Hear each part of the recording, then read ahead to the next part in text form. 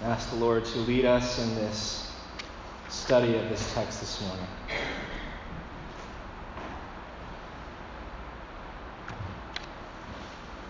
Our great God, as we come to your word and as we continue to study these 10 commandments and how they are affirmed in the teachings of Christ you have given to your church, we pray you give us wisdom and understanding as to how they relate to our lives and what you are calling us to do, the behavior that you desire from your people, and that we may trust in the Spirit to give us the strength to do so, we pray. In Christ's name, amen. Well, during the 17th century in Scotland, January 8th, 1697, at 2 o'clock in the afternoon, a young man named Thomas Aikenhead, who perhaps many of you have never heard before, was a man who was on death row. And this day he was finally taken to the gallows on the road between Edinburgh and Leith to face judgment. And there the hangman pulled away the ladder, and the body hung, and Thomas was lifeless. Perhaps some people would say another young man gone too soon. But the question is, for what reason did his life end that particular day? What act had he committed that it was deemed no longer appropriate for him to breathe another breath? The crime that Thomas Aikenhead was charged with that day that led to his execution was taking the Lord's name in vain.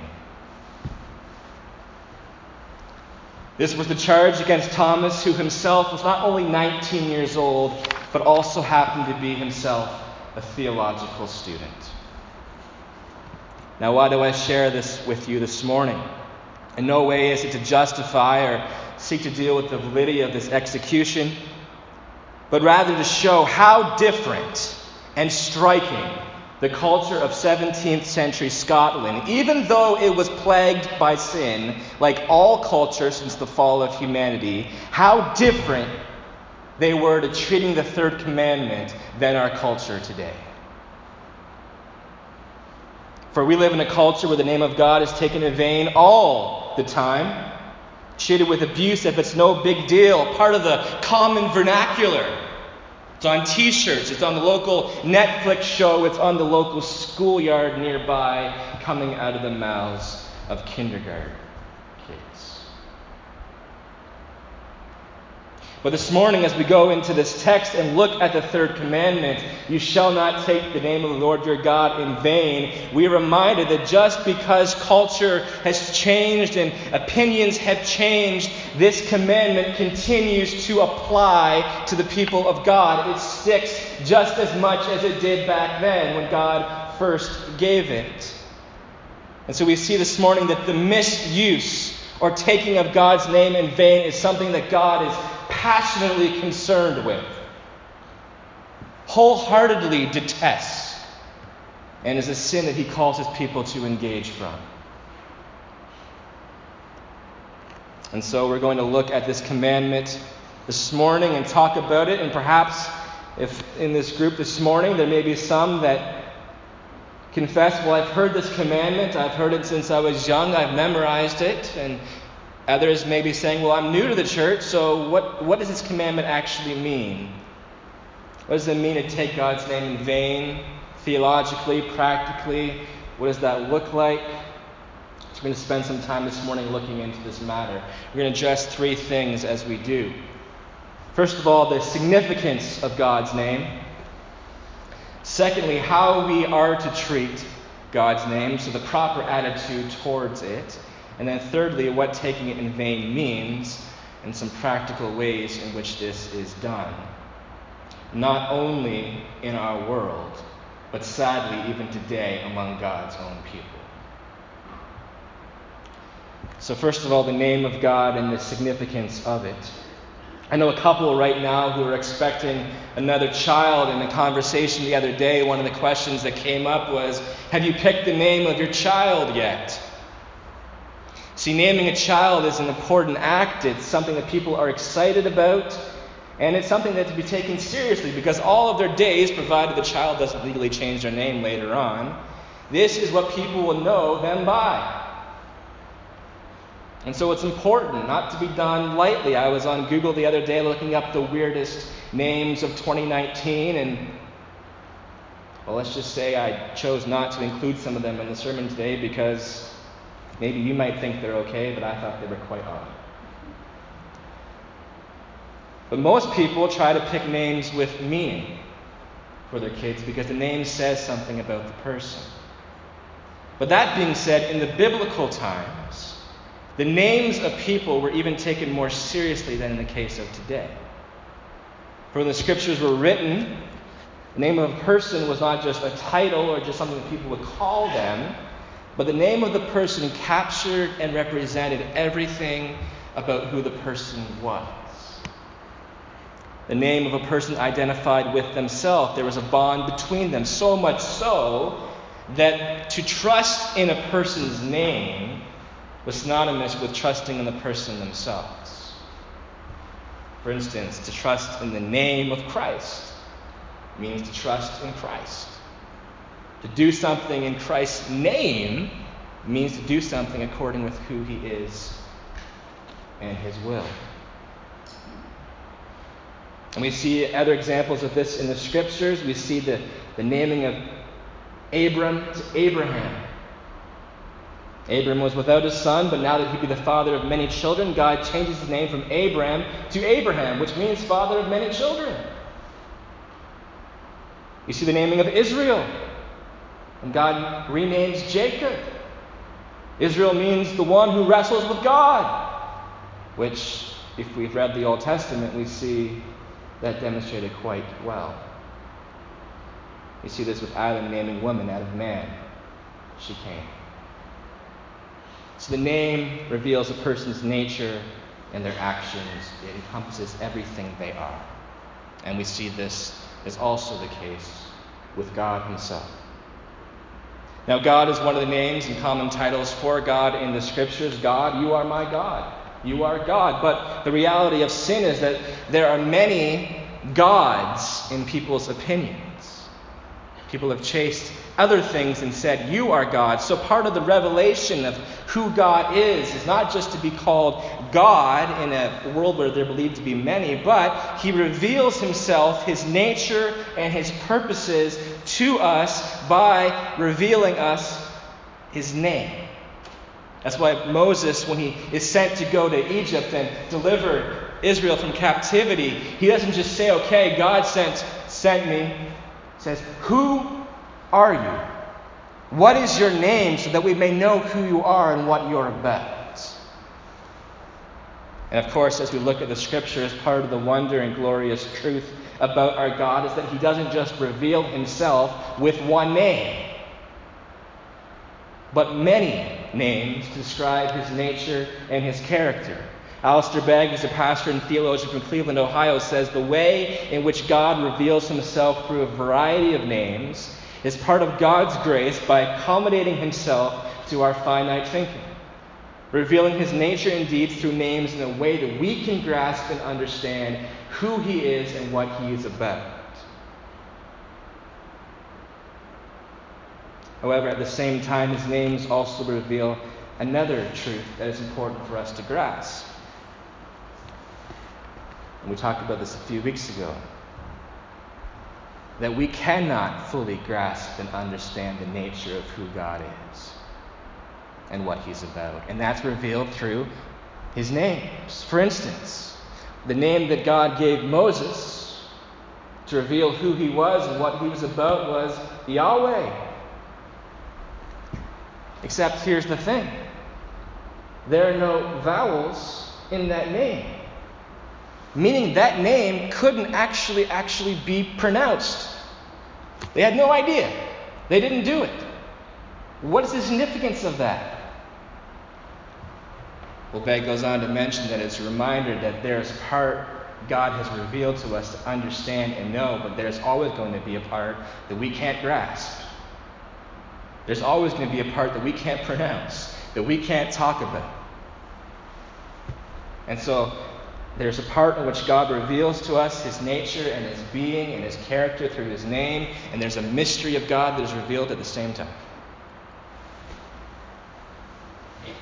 And so we look at the scriptures and we see many examples of the names that he gives us, the predominant names: Lord, God, Father, Yahweh, the one true God. Other examples: the living God, the three persons, the Trinity. Though Trinity itself is not actually in the scriptures, it's the Father, Son, Holy Spirit, yet still fully one. And each person has a name: the Ancient of Days, the Lion of Judah, the Paraclete, the Helper, the Love, the Righteous One, the Light and Life, the Truth, the All-Knowing One, the All-Powerful One, the Holy One, the Creator, the Provider, the Healer, the Banner of Victory, the Shepherd, the King, the Helper, the Savior. And ultimately, the ultimate revelation of God himself is in the name of Jesus Christ, the visible image of the invisible God, and that is the name that God has said is above every name. All these names reveal who God is and what he is about. So I pray that even as we take this quick survey, and I miss lots, believe me, that we're reminded that God is not just like any other being, but that his names reveal to us that this God is glorious. He is wonderful. He is set apart. He is not like us or any other created being. And so I pray that as we reflect upon the names of God, that we are stirred with amazement and wonder and awe.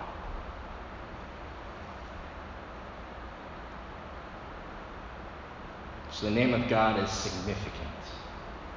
The names of God are significant. And so if that's the case, the second question that is not only important to address before we get to taking it in vain is, how then are we called to treat his name? If it reveals who he is and what he's about, and it is significant as it points to the great and wonderful truth of who he is, how then do we as the people of God treat his name? Well, we see in this commandment that God jealously guards his name. In Ezekiel 39, verse 25, I am jealous for my holy name. For since it refers to his nature and who he is, it reveals everything about him that he wants us to know, then God desires, like himself, for his name, which is part of himself, to not be treated like any other common name, but to be treated with reverence, to be exalted. That's why Jesus, when he taught us to pray, said, Our Father, hallowed be your name. And from the rising of the sun to the setting, the name of the Lord is to be praised. We started our call to worship this morning with Psalm 8, 2 times declaration, beginning and end. O Lord, our Lord, how majestic is your name in all the earth. The Westminster Catechism, when question 54 in the shorter version says, what does the third commandment require of us, the people of God? That it requires us to use God's names, titles, attributes, and works in a holy and reverent manner. Psalm 103 in the content of the song 10,000 Reasons that if we have sung many times here says that we are to bless his holy name with all of our soul. And so we need to ask theologically and practically, what does it mean to revere the name of God as it reveals God himself? First thing we have to understand is that we are only enabled to revere and have reverence and venerate the name of God because of the gospel of Jesus Christ. We're only able to have reverence for God and God's name because we are saved. Because Christ has rescued us from the dominion of darkness to declare the praises of him who called us out of darkness into his marvelous light. So reverence for God and consequently his name, revering it, is part of our salvation. So unless we're saved, unless we're redeemed, unless we have the Spirit of God dwelling in us, giving us new life, the reverence of God's name is not going to take place in our life genuinely. That's why you see many people in our culture that are going around taking God's name in vain. Why? Because they're not saved. They don't have the Spirit of God that venerates God and that leads us into worship in them. So let's be honest, church. Why are we shocked sometimes when we go out in our community and we hear the name of God being taken in vain? Why? Oh, these people. Why? Oh, such irreverence. Yes, they're sinners. What do you expect?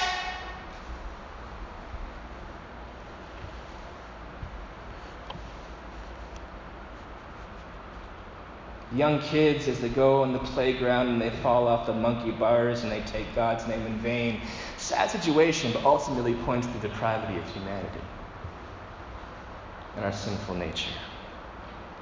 But we, church, are called to revere God's name, to be a light in the darkness. And so what does it mean practically for us to look and do this? Well, our soul, we're to bless his holy name with all our soul. We talked this a couple weeks ago about our soul and what God has designed our minds, our hearts, and our deeds. And so let's talk about this with blessing his name with our minds. You know, we think, when we hear names, we think about names and we think of them in terms of importance. For instance, we hear the name of the president or the prime minister and we think power. We think of importance. We think of responsibility. We think of greatness because of their role and responsibility. You know, you hear the name of your favorite clothing company, you may say, that name, that's a respectable brand. That they make good clothes. I know that will last. Or you hear the name of a hockey team and you think, maybe not the best idea to be cheering for them. I'm not going to say who. But there's certain names that we hear that immediately when we hear them, we think of respect, we think of quality, we think of honor. Part of us venerating God's name is that when we think and we hear God's name, we think greatest name ever. Worthy of the most respect, worthy of the most honor, worthy of the most glory, worthy of the most praise. But there's no one who's like him. So we hear the names of Christ, we hear the names of God, we hear the Father, we hear the Son and the Holy Spirit. We immediately think powerful, holy God, creator of the universe, the one who has made me, the one who is with me, the one who right now, even as this sermon is being preached, is working in your heart, making you new. It's a powerful name, and so we exalt him in our minds, and we think his name is important. The Spirit of God wants to do that exaltation in us so that when we hear, we think Christ, most important one, most glorious name. We venerate his name with our hearts, that our hearts treasure his name. You know, we all have names that when we hear them, our hearts are full of joy.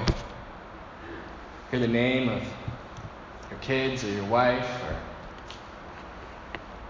you hear the name of your favorite band that's coming to town. Hear the name of the latest player that was traded from your hockey team.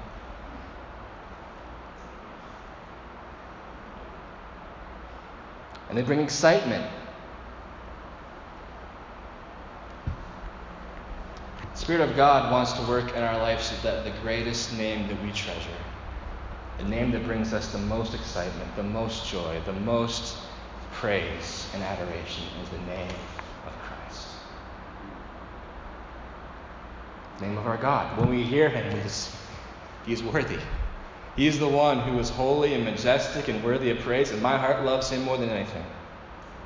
That's a reverence that God wants to produce not only in our minds, but in our hearts.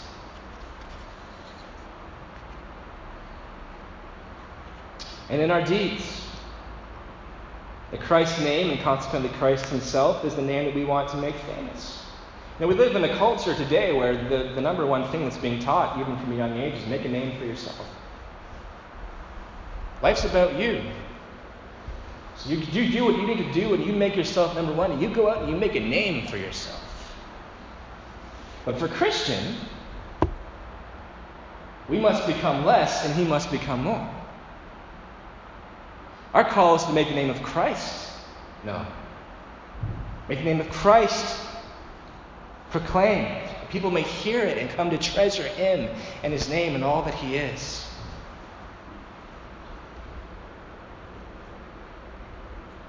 It's part of the Great Commission.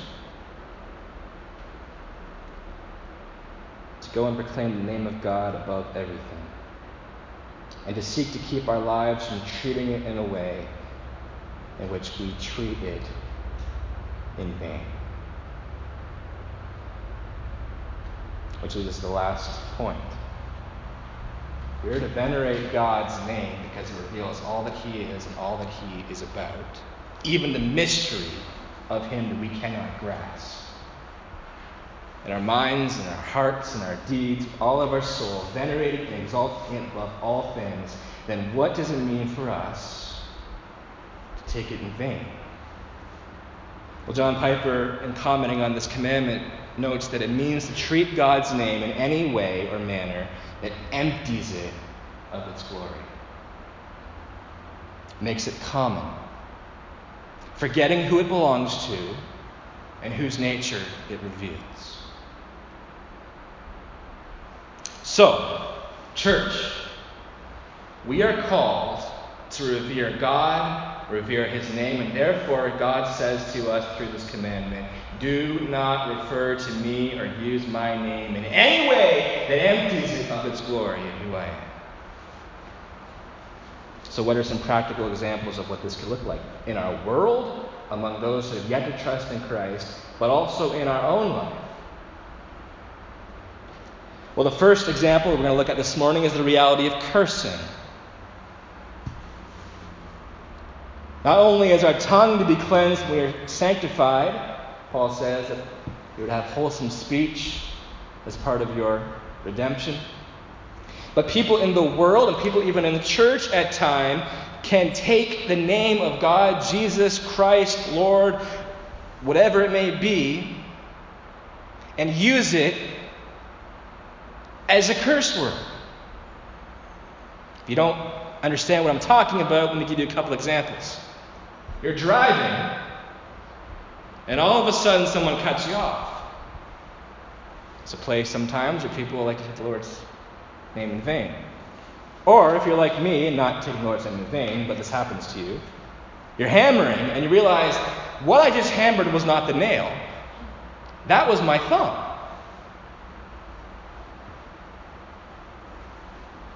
People can use this in their conversation, saying the name of God in a curse manner, and as a result, is that treating it in a way which glorifies Christ, venerates Him, exalts Him, or is it treated in a manner which empties it of its glory and is degrading?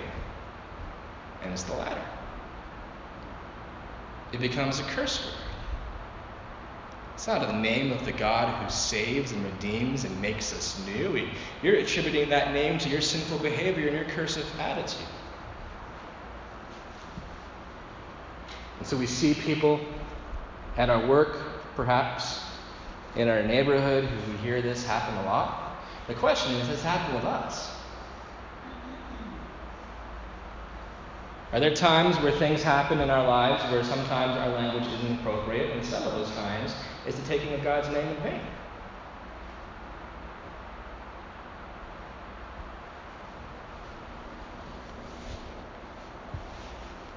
The reality is it can still be an issue in our life.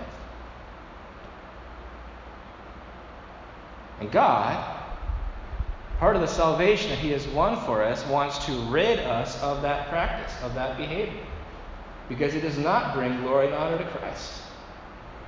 It's using it in a degrading name. So cursing, it's one example of how it can be taken in vain, not with reverence, not with praise, not with thanksgiving.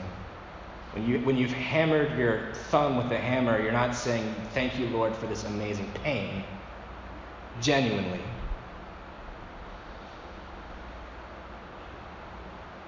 The second example is flippancy, which is a cousin of cursing. This is where God's name is used in conversation or expressions that are communicated in just flippant ways, not reverent ways. For instance, in conversation, I'm amazed if I go into the Armprior Theater and I happen to see 15 tweens in front of me or behind me. I know this is not going to go well.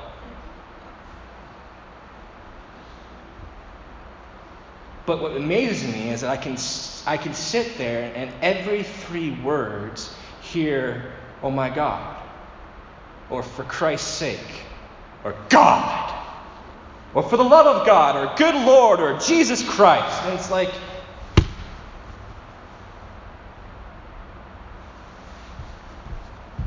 these are young teenagers who all of a sudden, this has just become common language. And it's not just them, it's everywhere. It's in the church. But for the Christians, God's saying no. I don't care if it's a habit. I don't care if it's something that you were taught all your life is okay. No, it is not honoring my name. It's treating it as if I'm like some guy named Pete. For Christ's sake, for Pete's sake. Which one is more reverent?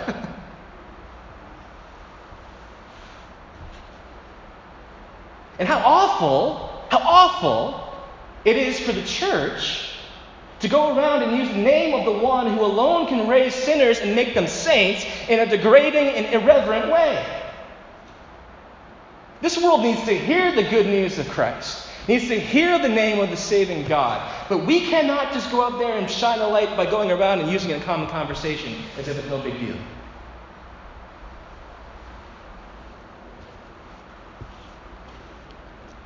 And don't pull a Hollywood thing and start going around going, OMG. It's the same meaning.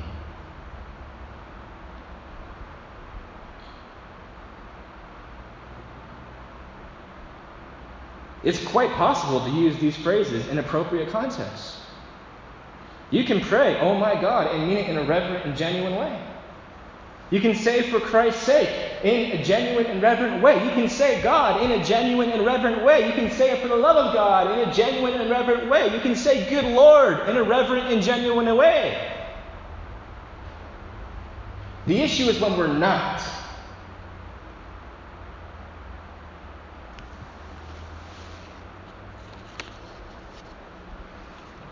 There's no weight, there's no glory, there's no power, there's no wonder associated with the name of God. And if this is us, the commandment this morning tells us it needs to change. Part of the scriptures is not just to encourage us, but to correct us. And so if this is something that we struggle with, if it's a habit in our life, it's something that we do honestly engage in, the Spirit of God, and this is the good news, the Spirit of God not only wants you to change, but will give you the power to do it. Will come and refine you so that your speech becomes wholesome. So that part of your speech and the way that you talk shines in a world and crooked and depraved generation where that's all they're hearing around them. You know, one of the examples, and this isn't boasting, this is just a truthful example. One of the things that I experienced when I was in the factory in Dresden working, and let me tell you, you want to hear some wholesome language, work on the tomato line, watching the labels go by. One of the things they said was, "Eric, what's with you?" I mean, what's with me? I'm watching 500 labels go by. "No, what's with you? You don't talk like us." "What do you mean I don't talk like you? You don't say these things. You don't swear. You don't do this." And one of the things they said is, "You don't even say God. You don't even say all this stuff. What's going on?" Do you realize that the absence of taking the Lord's name in vain in your life will make you shine in your community, and some people will notice and they'll ask you what it's all about? You'll have an opportunity at times to share the good news of Christ and share the power and the weight and the glory of the name. But if you're going around blending in with the culture, how are we any different? How will they know that we've trusted in the saving name of Christ if we're using it in degrading and dishonoring way? So may the Lord purge us of that behavior that we may shine and stand out. The next example is another one that happens in courtrooms all around us. Perjury. Where people swear by God's name. Did you know, when you go to a court, And I say, put your hand on the Bible, swear by God, everything you're going to say is the truth. You know, Jesus in the Gospel of Matthew says, do not take an oath. Do not swear to God. Let your yes be yes and your no be no. Because if you got to go up and say, I'm swearing to God, I'm telling the truth, you're not an honest person. If your integrity is that much in question, if your yes isn't trusted, if your no isn't trusted, and furthermore, don't make an oath to God, because if you make an oath to God, you got to keep it. So therefore, don't do it. But how many times do we hear in people's conversation when they're trying to say something? Did you lose the keys, hon? I don't think so. Where are they? I don't know. I swear to God, I don't know where they are. It even happens in the conversation of normal behavior. As if all of a sudden, that's going to make your integrity more intact. Here's the thing. Don't let your lack of integrity smear God's name. Don't bring his name into your sin. And the sad part is, there's many people who in courtrooms will get up and they'll say, yeah, this is the truth, I swear to God, and then all they'll do on the court stand is lie. No reverence for God's name. No glory, no honor, no weight.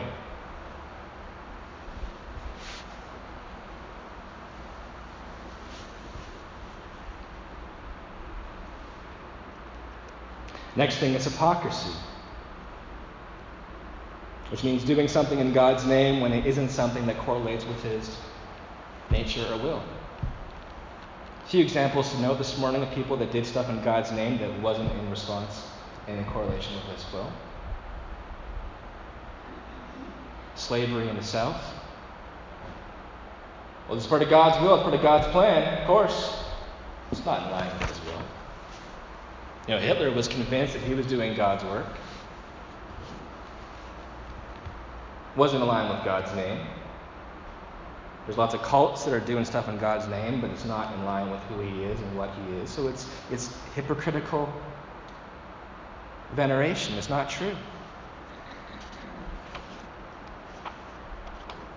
And there are lots of more examples.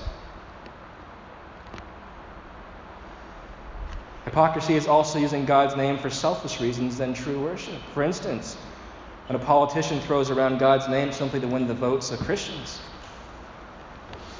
not to actually genuinely, reverently revere him.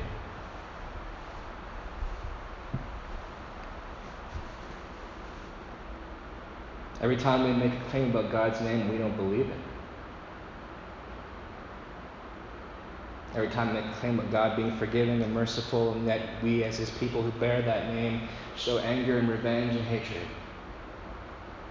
we're engaging in hypocritical behavior that is a result of taking God's name and treating him in vain. And so in some sense, there is always a way in which we are guilty of taking that name in vain. And so we need the Spirit of God, just like the first two commandments that aren't going to be fully realized until we are glorified in Christ, to more and more help us be set free from that. So these are some references to taking God's name in vain, but they are important to grasp and understand. We see them in the world around us, but we also see them in the church. We see them in Christian homes.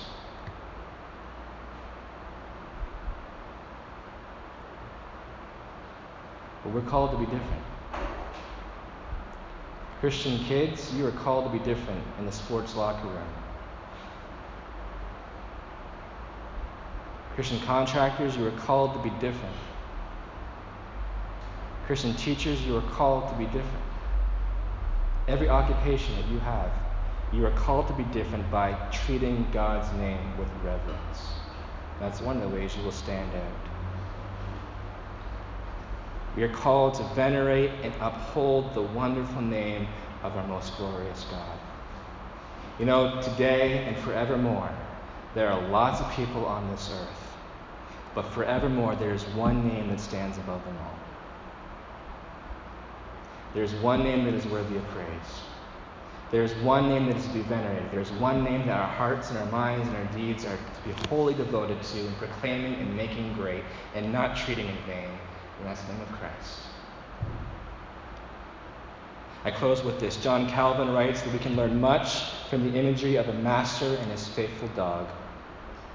When the master is attacked, the dog barks and lets everyone know that what is happening is not okay, and seeks to defend the master church because there is a name that is above every name, a name that has saved us, a name that has given us an everlasting hope, has made us a sinner into a saint, a name that we are called to proclaim to our family, friends, neighbors, and co-workers that they need to hear. May we proclaim it with reverence, and when we see it being dragged through the mud, may we be like that faithful dog and bark.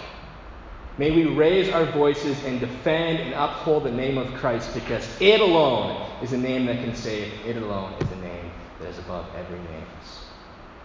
So let's not tolerate the degrading of our Savior's name, but stick up for the truth and venerate it with our lives.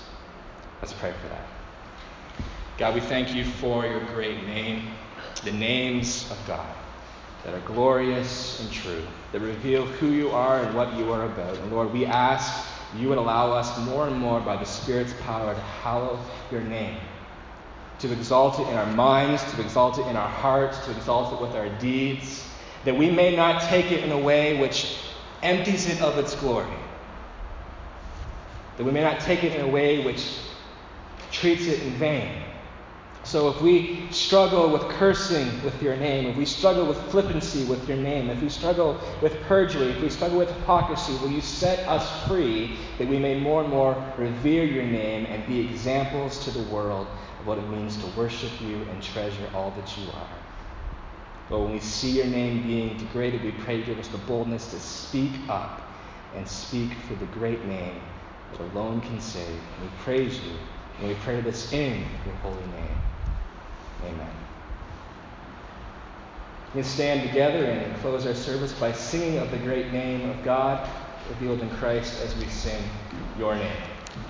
Stand and worship with us.